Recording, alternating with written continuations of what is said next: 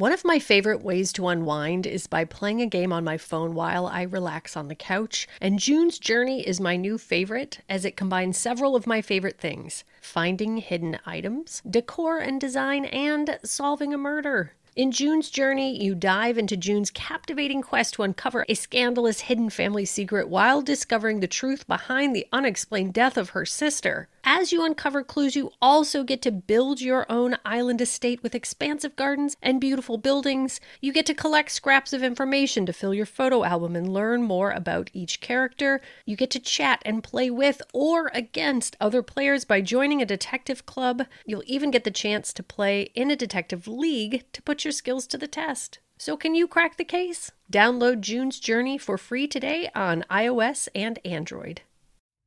This episode contains adult themes and is not appropriate for all audiences. Listener discretion is advised.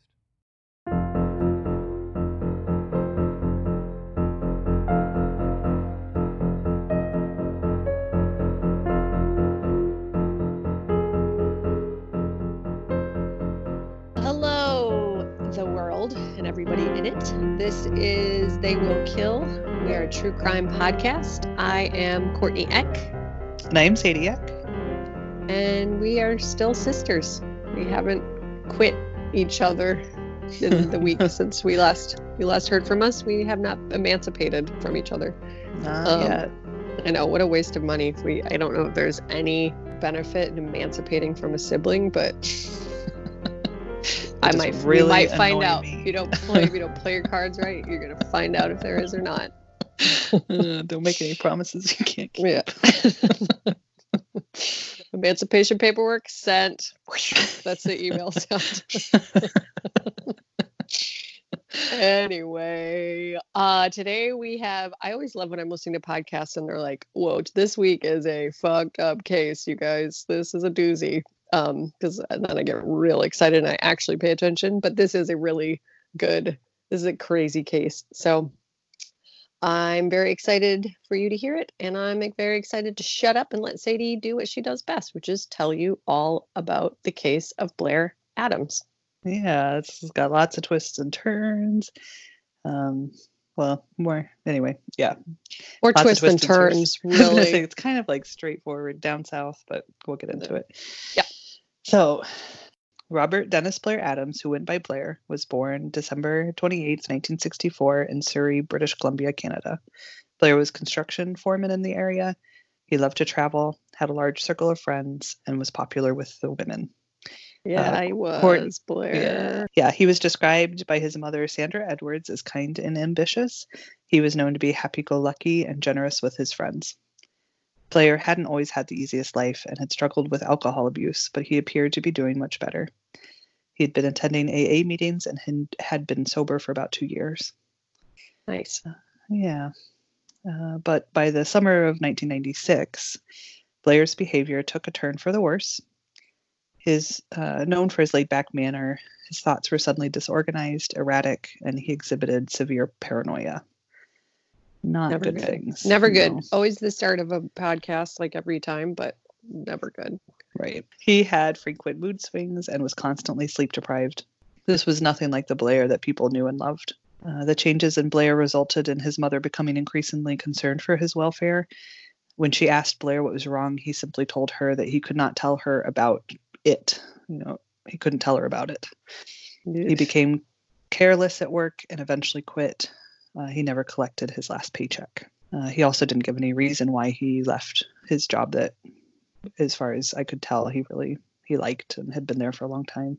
He started to feel convinced that people were spreading rumors about him and that someone wanted him dead. Yep. Yeah. On July 5th, 1996, Blair went to his bank in Canada and withdrew all of his money, totaling about $6,000. He also had a safety deposit. He used it to start a cafe where he met a nice lady that got married, had a couple kids, made a hell of a brioche at the end. He also had a safety deposit box that he emptied. It included thousands of dollars worth of jewelry, gold, and platinum. Great. Yeah, Blair was 31 years old at the time, and I just wonder how the hell he got platinum and gold and had a savings account. Right. I don't know. I guess it was the 90s were a different time. Yeah. You were too young to remember people having money, but they used to have money. Could just work hard and have some money. Yep. 2 days later, after emptying his accounts, Blair made his first failed attempt to enter the United States. He tried to board a ferry from Victoria, British Columbia to Seattle, but he was denied entry when the border control officials became suspicious that he was involved with drugs. And they based this off of the large amount of cash that he was carrying. Yeah, it's a pretty good indicator of something nefarious. Yeah. Blair also lied to the authorities, telling them that he had no previous criminal convictions, but that was not true. He'd been convicted for drug and assault charges in the past. When he was told he was not allowed to cross the border, he went back to Surrey. July 8th, he bought a plane ticket to a flight to Frankfurt, Germany, which was due to leave in a few days. He had previously worked in Germany the year before, and it's thought maybe he was planning to visit a woman he'd been dating while living there. But she later told the law enforcement that he had never contacted her about visiting. She also told detectives that Blair was a gentleman, but some, including a man he worked with in Germany, portrayed him as an abrasive and confrontational guy who occasionally got in fights.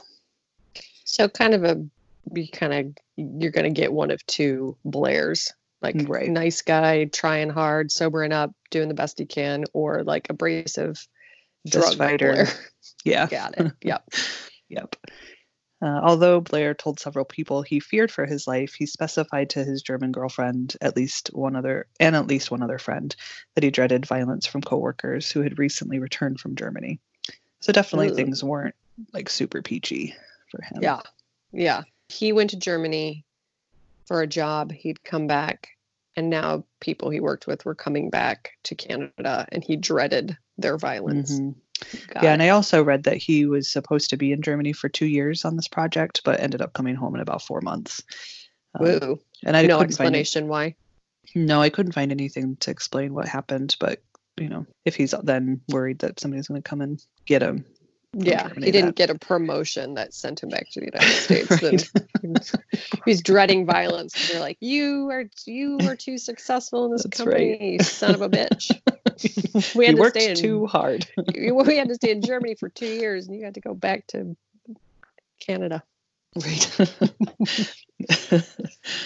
So Blair, when he bought the ticket to Germany, he paid with cash. But then later the same day, he had that ticket refunded. Weird. Yeah, so just really not making very clear, making one choice and then quickly changing. Is sort of the name of the game with Blair. So after purchasing and then refunding the ticket, he made his way to his friend's house. When he arrived there without notice, his friends quickly saw that he was very panicky. He asked his friend if she could take him back to the border to help him get into the States, but because somebody was trying to kill him. But she was unable to help, and Blair left. And I think it was in that Unsolved Mysteries show that they talked about how she was, it was in the middle of the night and she had kids. And so it was, again, just sort of what was he thinking to go ask her for help in particular. He had other friends and family that maybe could have helped him, but he chose her. Yeah. So on the next day, July 9th, Blair again attempted to cross the border and failed. It was very early in the morning, still dark, and this time Blair was on foot. Authorities stopped him. Yeah, the authorities stopped him when they thought they recognized him as a suspect who had stolen a car earlier that night. And I wonder, if they hadn't thought he was a car thief, would they have been go on in through, buddy? Yeah, dude, just walk on into the United States at 5 o'clock in the morning. They also noted Canada. We're a laid back bunch. It's cool. Go ahead. What could you possibly be up to? Taking a nice morning stroll into the United States, into Seattle. Right. They noted that he had scratches covering his legs and hands, which is odd. That's so weird. Yeah, and I don't know if do you know what kind of scratches? No, I kind of guess that it was from brush. Not. I didn't get any indication that it was like from fingernails, like he hadn't scratched himself or been scratched by somebody. I think that probably would have been put out there. It's still weird. I mean, a grown man can probably navigate through a forest or something without getting ripped to shreds. Right. Canada is dense, but not like Vancouver is a city. Right. Excellent point. Fell in a bush and twirled around a few times. Walked into Seattle. I keep saying walked into Seattle. I know that Seattle is not right at the border. Just to clarify, I have a very mediocre Midland grasp on geography, enough to know that he's not just walking from Vancouver into Seattle. Anyway. It's just a footbridge that connects the two. Yes. But the police didn't have enough evidence for the car stealing. They didn't have enough evidence to hold him, so he was released. So then on July 10th, the day after that, Blair rented a Nissan Altima from the Vancouver International Airport, and he was finally able to enter the United States. So on the third try, he gets in. Got it. Yes. Yep. He drove directly to the Seattle airport, and it was there that he bought a one-way ticket to Washington, D.C. What the heck? Yeah, so he started in Vancouver at that airport, got a car, drove to Seattle, got a plane ticket, took off to Washington, D.C. That is so weird. One of the other things that happened that was kind of strange is that he bought a one-way ticket, and it was about $800. And if he'd bought a round-trip ticket, it would have been about half the cost. So he landed in DC early on Wednesday and rented another vehicle. This time it was a Toyota Camry. And then he pretty much immediately drove all the way from Washington, D.C. to Knoxville, Tennessee, which is over 500 miles away. Previously, I said I had a decent grasp on geography that I can also apply to my understanding that the straightest shot to Knoxville is not via Washington, D.C. from Seattle, Washington. Right. Yes, that's an excellent observation. Thanks. Yeah. During the trip on U.S. Route 250 in Troy, Virginia, Blair backed his car into another car, which only caused minor damage. The driver of that car told detectives later that Blair, quote, seemed nice but was in a hurry. So Blair's first encounter in Knoxville was a strange one. At around 5:30 p.m., Blair was at a gas station, and he claimed that the keys to his rented Toyota were not working, even though he just successfully drove the car over 500 miles. Also, quick important note, keys in the 90s were only keys. They were just hard keys that looked like keys. There were no keyless entry keys, like starting up fancy. The engine from the house keys. Yeah. None of that. So a roadside assistance driver, Gerald Sapp, came to help Blair. Sapp quickly realized that Blair was attempting to use the wrong key. He still had the key for his first rental car, the Nissan, that he had left in Seattle. Mm-hmm. So he's trying to use the Nissan key on the Toyota. Right. So somehow he managed to drop the Nissan off and not return the key. And Sapp recalled, quote, I asked him to look in his pockets. I said, if you drove this thing up here, you got to have another key in your pocket. And he wouldn't look. So I thought he was nuts. He was bound to determine that he had the key he needed for the car. So instead, the Toyota was towed to an auto shop, and Sapp gave Blair a ride to a nearby Fairfield Inn. Right. When Blair got out of Sapp's car, he forgot his bag, and Sapp had to get out and bring it to him. And again, quote, he says, the guy was not all there. He didn't appear to be messed up. He didn't appear to be on drugs, but his mind wasn't functioning correctly for some reason. So upon his arrival at the Fairfield Inn, Blair was captured on CCTV footage in the hotel lobby. He spent around 40 minutes loitering at the hotel.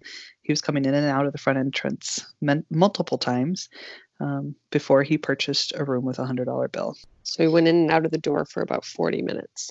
Yeah, just pacing around. That footage is on the Unsolved Mysteries too. Mm-hmm. But yeah, just agitated for sure. When the hotel clerk tried to give him his change, Blair wouldn't take it. And so instead he exited the lobby and walked outside. And it's likely he never entered the room he purchased. Weird. Yeah. All weird. Really weird. So hotel staff working that night said, quote, the best way to describe him would be paranoid, nervous, agitated, expecting someone to come in on him even though there wasn't anybody there. I don't know who he was waiting. I don't know who he was waiting for, but he was waiting for somebody to walk in on him. This was the last time anyone would see him alive. Oh, no. Didn't even get to enjoy the luxury accommodations of the Fairfield Inn in Knoxville, Tennessee, after he deliberated on the decision for 40 minutes. Yeah, I couldn't even rest on the cardboard comforter. Nope. Nope. Peel that thing back, and then it's sort of a waffly, kind of snaggy fabric underneath there. Snaggy. Like It's totally 80% snaggy is what the tag says.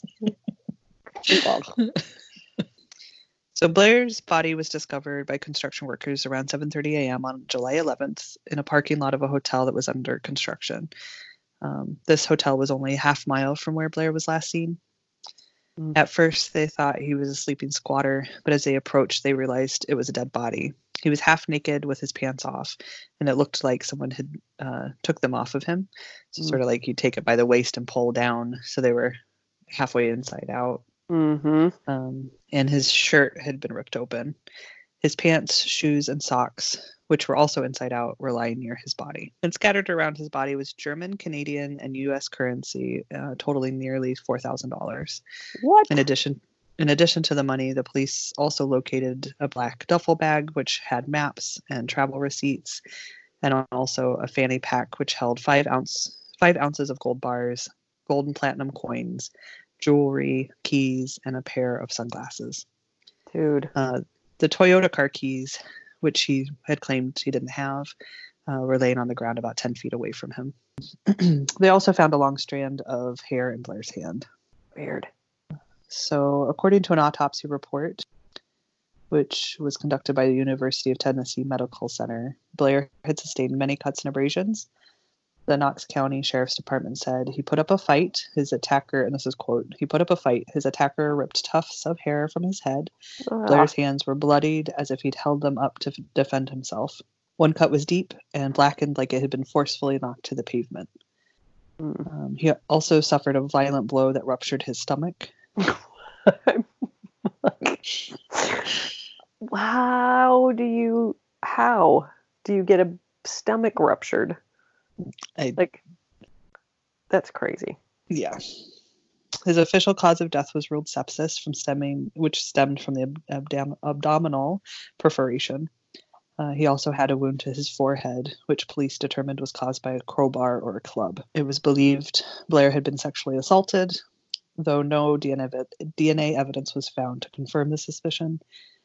And a toxicology report showed that there was no drugs or alcohol in his system. A security guard at a nearby business told detectives he heard an abrupt scream around 3:30 in the morning and believed it to be a woman's voice. The authorities informed the roadside assistance driver, our old friend Gerald Sapp, that Blair Adams had been murdered, and Sapp came in for questioning and had hair samples taken. The ordeal led Sapp, who was in his 40s, to leave his job. Oh my God. Yeah, he said, quote, "Police didn't accuse me, but I felt like I was under suspicion for killing somebody, and that just wasn't anywhere I wanted to be." Poor guy. I don't blame that guy. I know. He's like, I just wanted to get the right keys in the car. Totally. Let me give you a ride and then get framed for your murder. Right. So there were a few reported sightings of Blair after he left the hotel, but the police ruled them out. They believed he ate somewhere after he left the hotel because he was found dead with lettuce, meat, and shrimp still in his stomach. So with no good leads, Blair's case grows cold. After nearly 24 years, it is still unsolved today. So when reporter Travis Dorman talked to Blair's mother, Sandra, in 2017, she said she didn't believe he suffered from mental illness in the weeks before his death. She said that Blair once had been romantically involved with a male roommate. They acted a little strangely and giggled a lot, and it was kind of odd. But then he went back to a heterosexual relationship after that.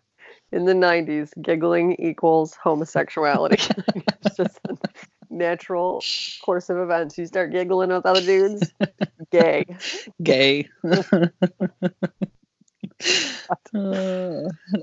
She claimed... What's that? I say be a man. Stop it. So giggling in the 90s. Anyway. She claimed he traveled to the South to attend the 1996 Summer Olympic Games in Atlanta. This information was never relayed to the authorities. The games began July 19th, 8 days after Blair's body was discovered, more than 200 miles away in Knox County. Wait, so she said, so after he was already dead, she claimed he went to? So Travis, the reporter, Travis Dorman, called Sandra in 2017, so just 2 years ago, to talk to her about her thoughts on his case. And she says all of a sudden, I think he went to the South. He was heading there to go to the Olympic Games. But the games started 8 days before his body was found, so they'd already started. He was 200 miles away. Right. She never told that to the authorities in the 90s when it was going on, when all this happened. Okay, got it.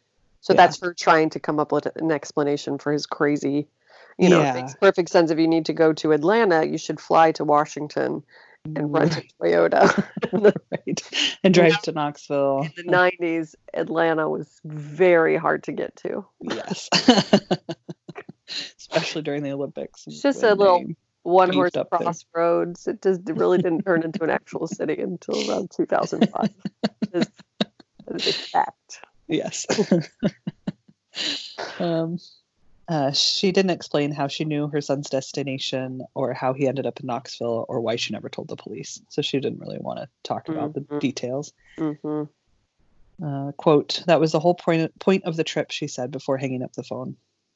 Other calls to her home were answered by her husband, who grew angry and called chances of solving the case, quote, remote as hell, and said, quote, "We're not going to open that can of worms again."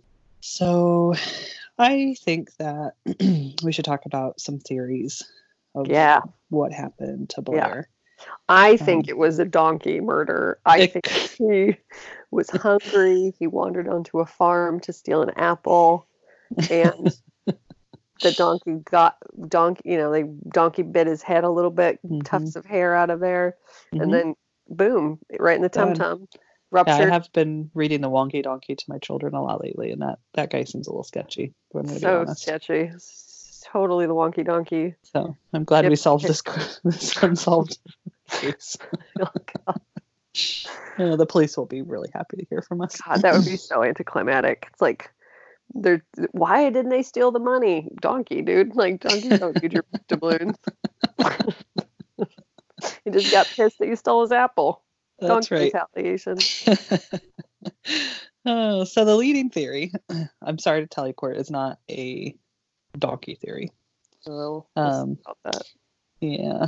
So the police speculate that because his body was found nude from the waist down with injuries that indicate sexual assault, they favored theories of a sex act turned deadly. Mm-hmm. So that there was a truck stop near the crime scene, and the hotel that the Fairfield Inn that Blair had stopped at, were both hotbed for sex work at the time. Yep. Knox County Sheriff Jimmy J.J. Jones. Yeah, Jimmy J.J. Jones. God. I know. Some people get so lucky in life. I know. Courtney, which I thought was cool when I was growing up, and then I moved to California and found out it was very not unique. It was not unique. I've always loved my name, but I wouldn't be a very good detective. Sadie. Sadie. Sure you would. Of donkey crimes. Like, you could be a farm detective. Donkey murders.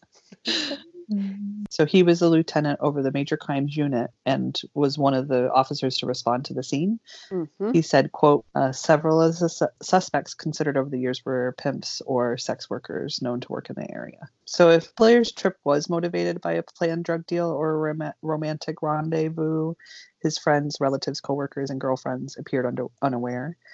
None of them believed him to be involved in drug dealing, and no calls to the U.S. had been made from his home before his death.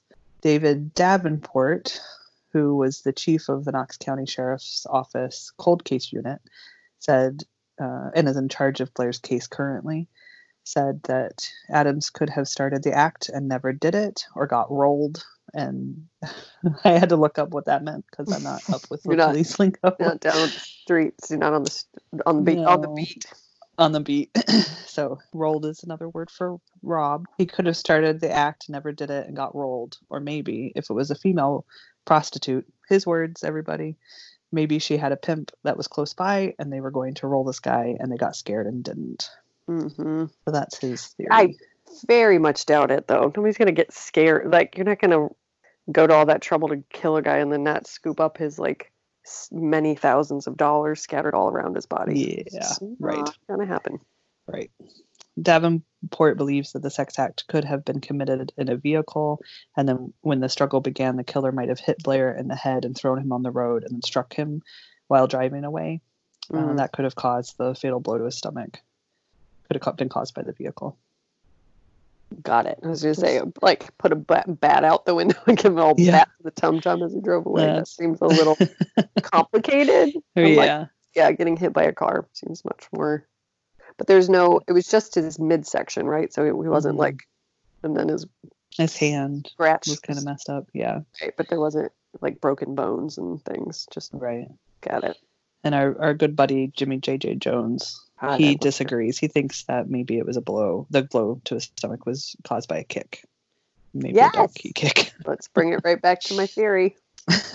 I mean, because how hard could one person kick? I mean, Bruce Lee aside. Mm-hmm. Like, I'm gonna try it. I'm gonna try to rupture your stomach. Yeah, please don't do that. Please don't. So Davenport, the guy who's currently in charge of the case, his theory would explain Blair's blackened hand. He said, quote, he caught the pavement. If you ever wrecked a motorcycle, you know how the rocks or pavement will eat you up. One of his hands looked like that. So like you already said, like hit you and then hit you hard enough but stopped in the process, that might make sense. Just get you right in the gut and then you fall back. I still think that there would be more evidence of that, like your head would get cracked, like that kind of a blow to your stomach to hit you that hard. I don't buy it. Yeah. So like you were already saying, if the theory's true, why did they leave all the cash and gold, which was so easily accessible? Yeah. And I'm wondering, was Blair really in the mind state to go looking for a hookup? I don't think that he's like running from right.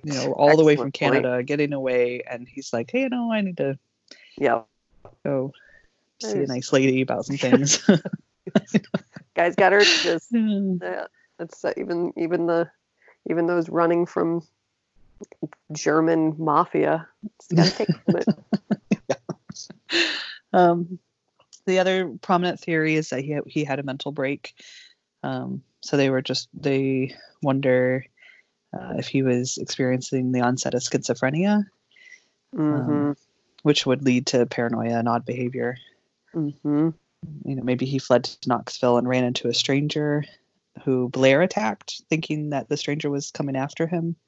And a fight ensued, and the stranger hit Blair in the stomach and ran away in fear. Doesn't explain his pants off. Dance off. Which is exactly my next sentence. It says, but it doesn't explain why his pants were off. Yeah. Or why there was evidence of sexual assault. Right. God, this is a weird one. It's so weird. Yeah, and I was looking up schizophrenia, and he's sort of in the range where it could happen, but it usually happens earlier for men and later for women. So it's not totally unheard of that he would, this could be the onset at 31, but it's more likely for men that it happens in their late teens, early 20s. Right. So we will never know, unfortunately. My third theory. Tell me. Which I went very deep into. It was a hit and run. Did he take off his pants for some reason and then get hit by a car? Yeah, he got a bee in his crotch, and gotta get those off real fast. Not paying attention because you gotta be on your dick. So step out the road, boom. That's right. Perfect storm. That's right.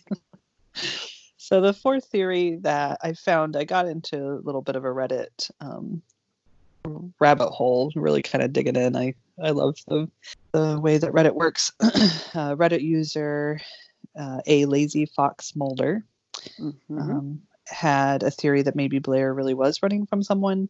So could he have been involved in the drug trade? Does Germany have something to do with this?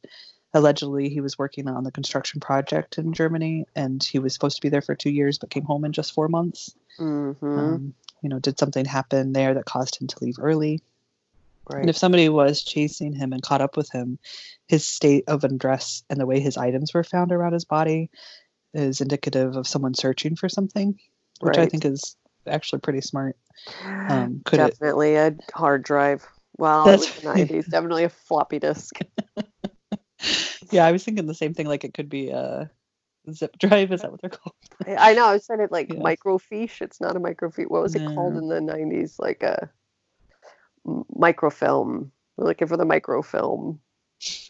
Driving up on. Isn't that what they like drive up on the like little crotch rockets and the spy stuff, Sadie? Microfilm. I'm looking it up. I'm Googling it. I'm pretty sure that's like early data storage was microfilm. All the band people that already hate our show from my calling them out last time are apparently like, God, you're such a dumbass. Microfilm. Definition. Well, you look it up. I'm going to keep going. A length of film containing micro photographs of a newspaper catalog or other document. Okay, so that's probably not what they were looking for. What is the use of it? Analog storage medium using film reels, which are okay. Continue. No, you're wrong. Oh, listen. You can go on with your donkey theory. So they wonder the most realistic of all of them. That's true. So yeah, the Reddit user was saying maybe they were searching for drugs or a key, which is maybe why Blair didn't want to check his pockets with Mr. Sapp. He was afraid of pulling out the wrong key. I don't know, but and when they couldn't find what they were looking for, maybe they decided to do a cavity search, which is why it appeared that he had been sexually assaulted. I was going to say that doesn't explain that, but that certainly explains that. Which just seems really intense. It does seem really intense, but look, if your microfilm has the nuke codes or whatever on it, then I'm going to get up in there. I'm going to really do a thorough search. And I also want to, this user, Reddit user, talks a little bit, and I think it's important to talk about his cause of death. That was something that I had questions about too. So his official cause of death was septic shock stemming from the injury to his stomach. God. I'm definitely not a doctor. I couldn't find, when I was looking around for, how long does it take to die from sepsis? I couldn't find anything that it's an infection, so it takes time. Yeah. The police say that his attack happened around 3:30 in the morning, and then Blair was found at 7:30. Yeah, just 4 hours later. More than 4 hours to die of sepsis. I would, yeah. Right. I mean, that again, please, doctors tell us, but I would assume that it's a very severe infection. It takes time to set into the body and kill you.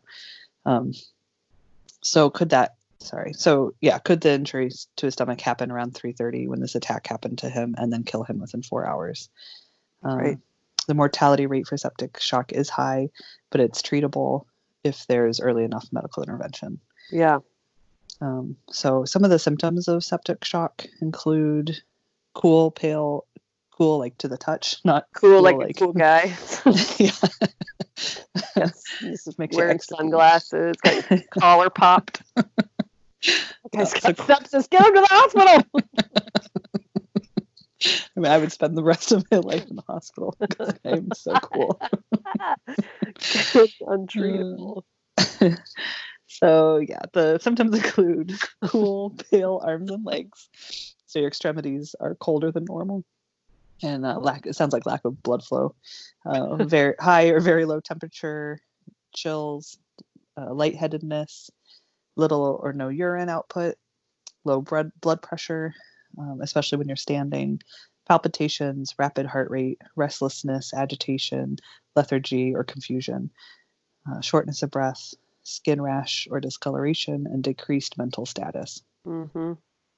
And he was definitely exhibiting restlessness, agitation, confusion, and it seemed like a decreased mental state. Mm-hmm. And it also appears that he was getting worse as the closer we get to his death. Yeah. So maybe maybe his mental condition was increasing because was already suffering from sepsis from a previous injury. Well, those little micro cuts all over his hands and legs. I thought that reporter Travis Dorman, who I've already mentioned before, everybody should go read his article in knoxnews.com. He does a really nice job of summing up the case.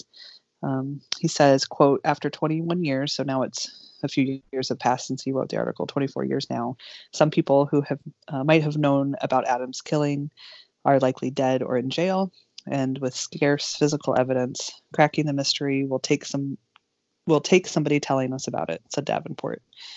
Any lead, however big or small, can be relevant, said Cold Case Unit investigator Debbie White, who worked as an FBI agent for more than 30 years. Quote, because right now that's all we've got to base it on. God. Jimmy J.J. Jones describes the case as, quote, the most interesting and the strangest in his 38-year career. Solving it has been a pipe dream of his for decades. Quote, if I could only have one wish, somewhere in a damn mayonnaise jar, I could find a note that tells me what happened, just so I'd know. God. I really kind of want to go hang out with Jimmy J.J. Jones. I was just going to say, is Jimmy J.J. Jones, I'm going to look him up right now, and we should probably post him on our sites if I can find a picture of him, because I am just so curious about Jimmy J.J. Jones in a damn mayonnaise jar. In a damn mayonnaise jar. Wish there was. But I agree. So anyone... Oh my God, not at all what I expected. This guy is just like the squarest of the square. Oh, really? Full center part. I mean, not really, because he's a detective, so he's not square. I didn't no way. That. But not remotely what I expected. I expected like a Paul Holes. Totally like a Paul Holes. Yeah. God, adorable. All right, we should post Jimmy J.J. Jones, because he is kind of my hero. This is good stuff.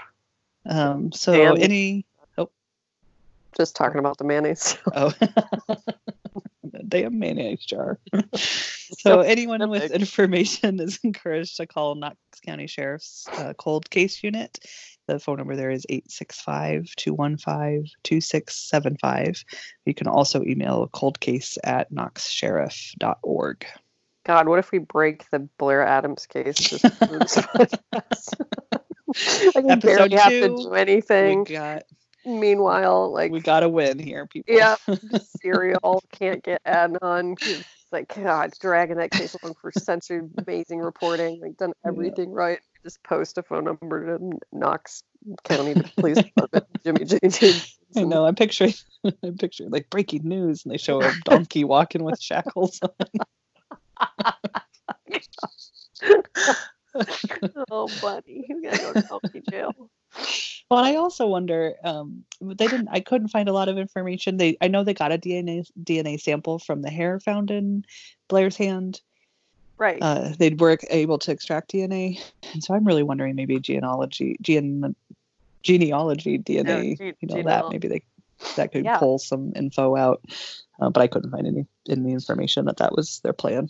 23andMe it. I mean, this has got to be people, they have to still be working on this case. I can't imagine that you work anywhere near that police department and are able to let this go. It is so crazy. It really is. We have to know. I don't generally like cold cases because it's just frustrating. I just have this insatiable curiosity for the end of the story, which is why I love true crime so much, because I just have to know how things end.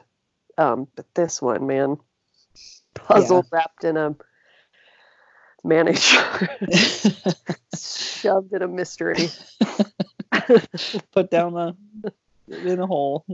Put it in a hole for all I care. Don't put it in a hole. Put it in the solved box. And then store it safely. Yeah. We will post our sources for the story on our website.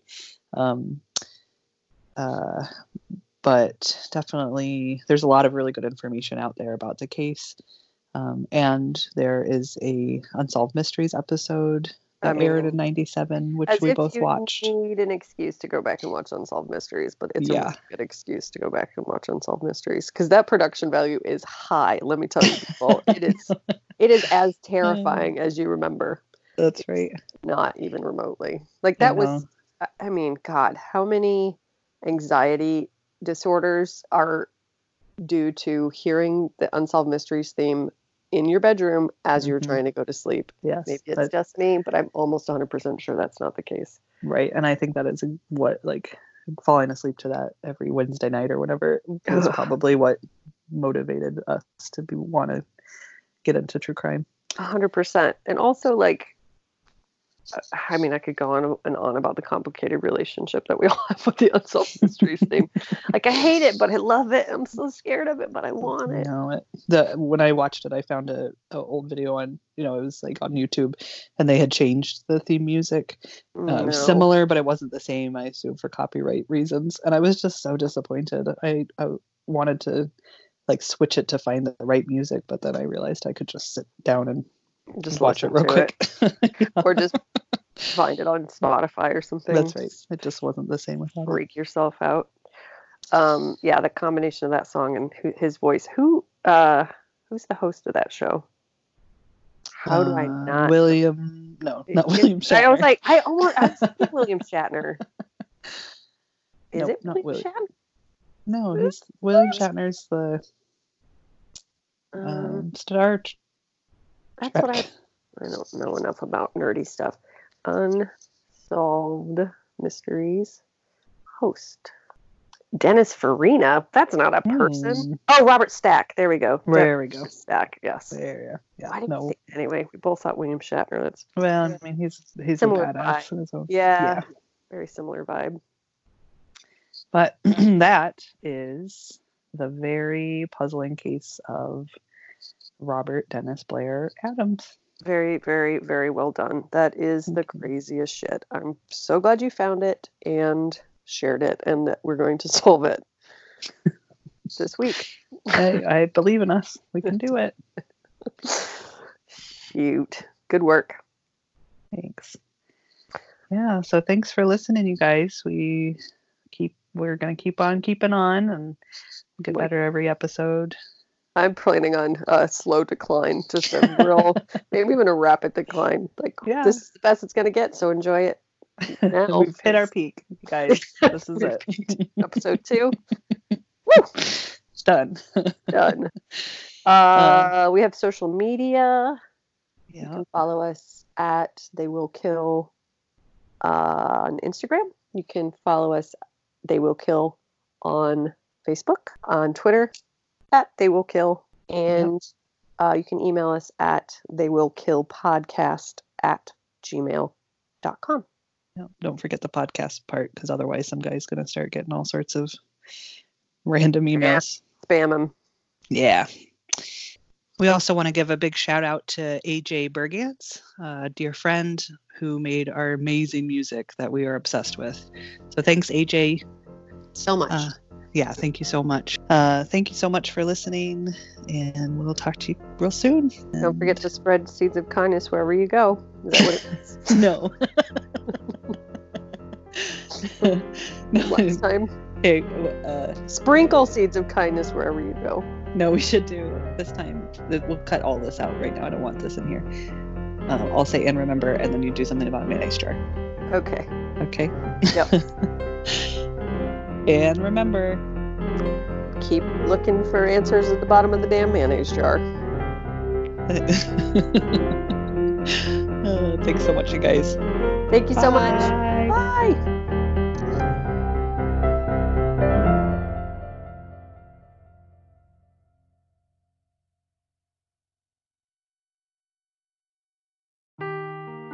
Seeking the truth never gets old. Introducing June's Journey, the free-to-play mobile game that will immerse you in a thrilling murder mystery. Join June Parker as she uncovers hidden objects and clues to solve her sister's death in a beautifully illustrated world set in the Roaring '20s. With new chapters added every week, the excitement never ends. Download June's Journey now on your Android or iOS device, or play on PC through Facebook Games.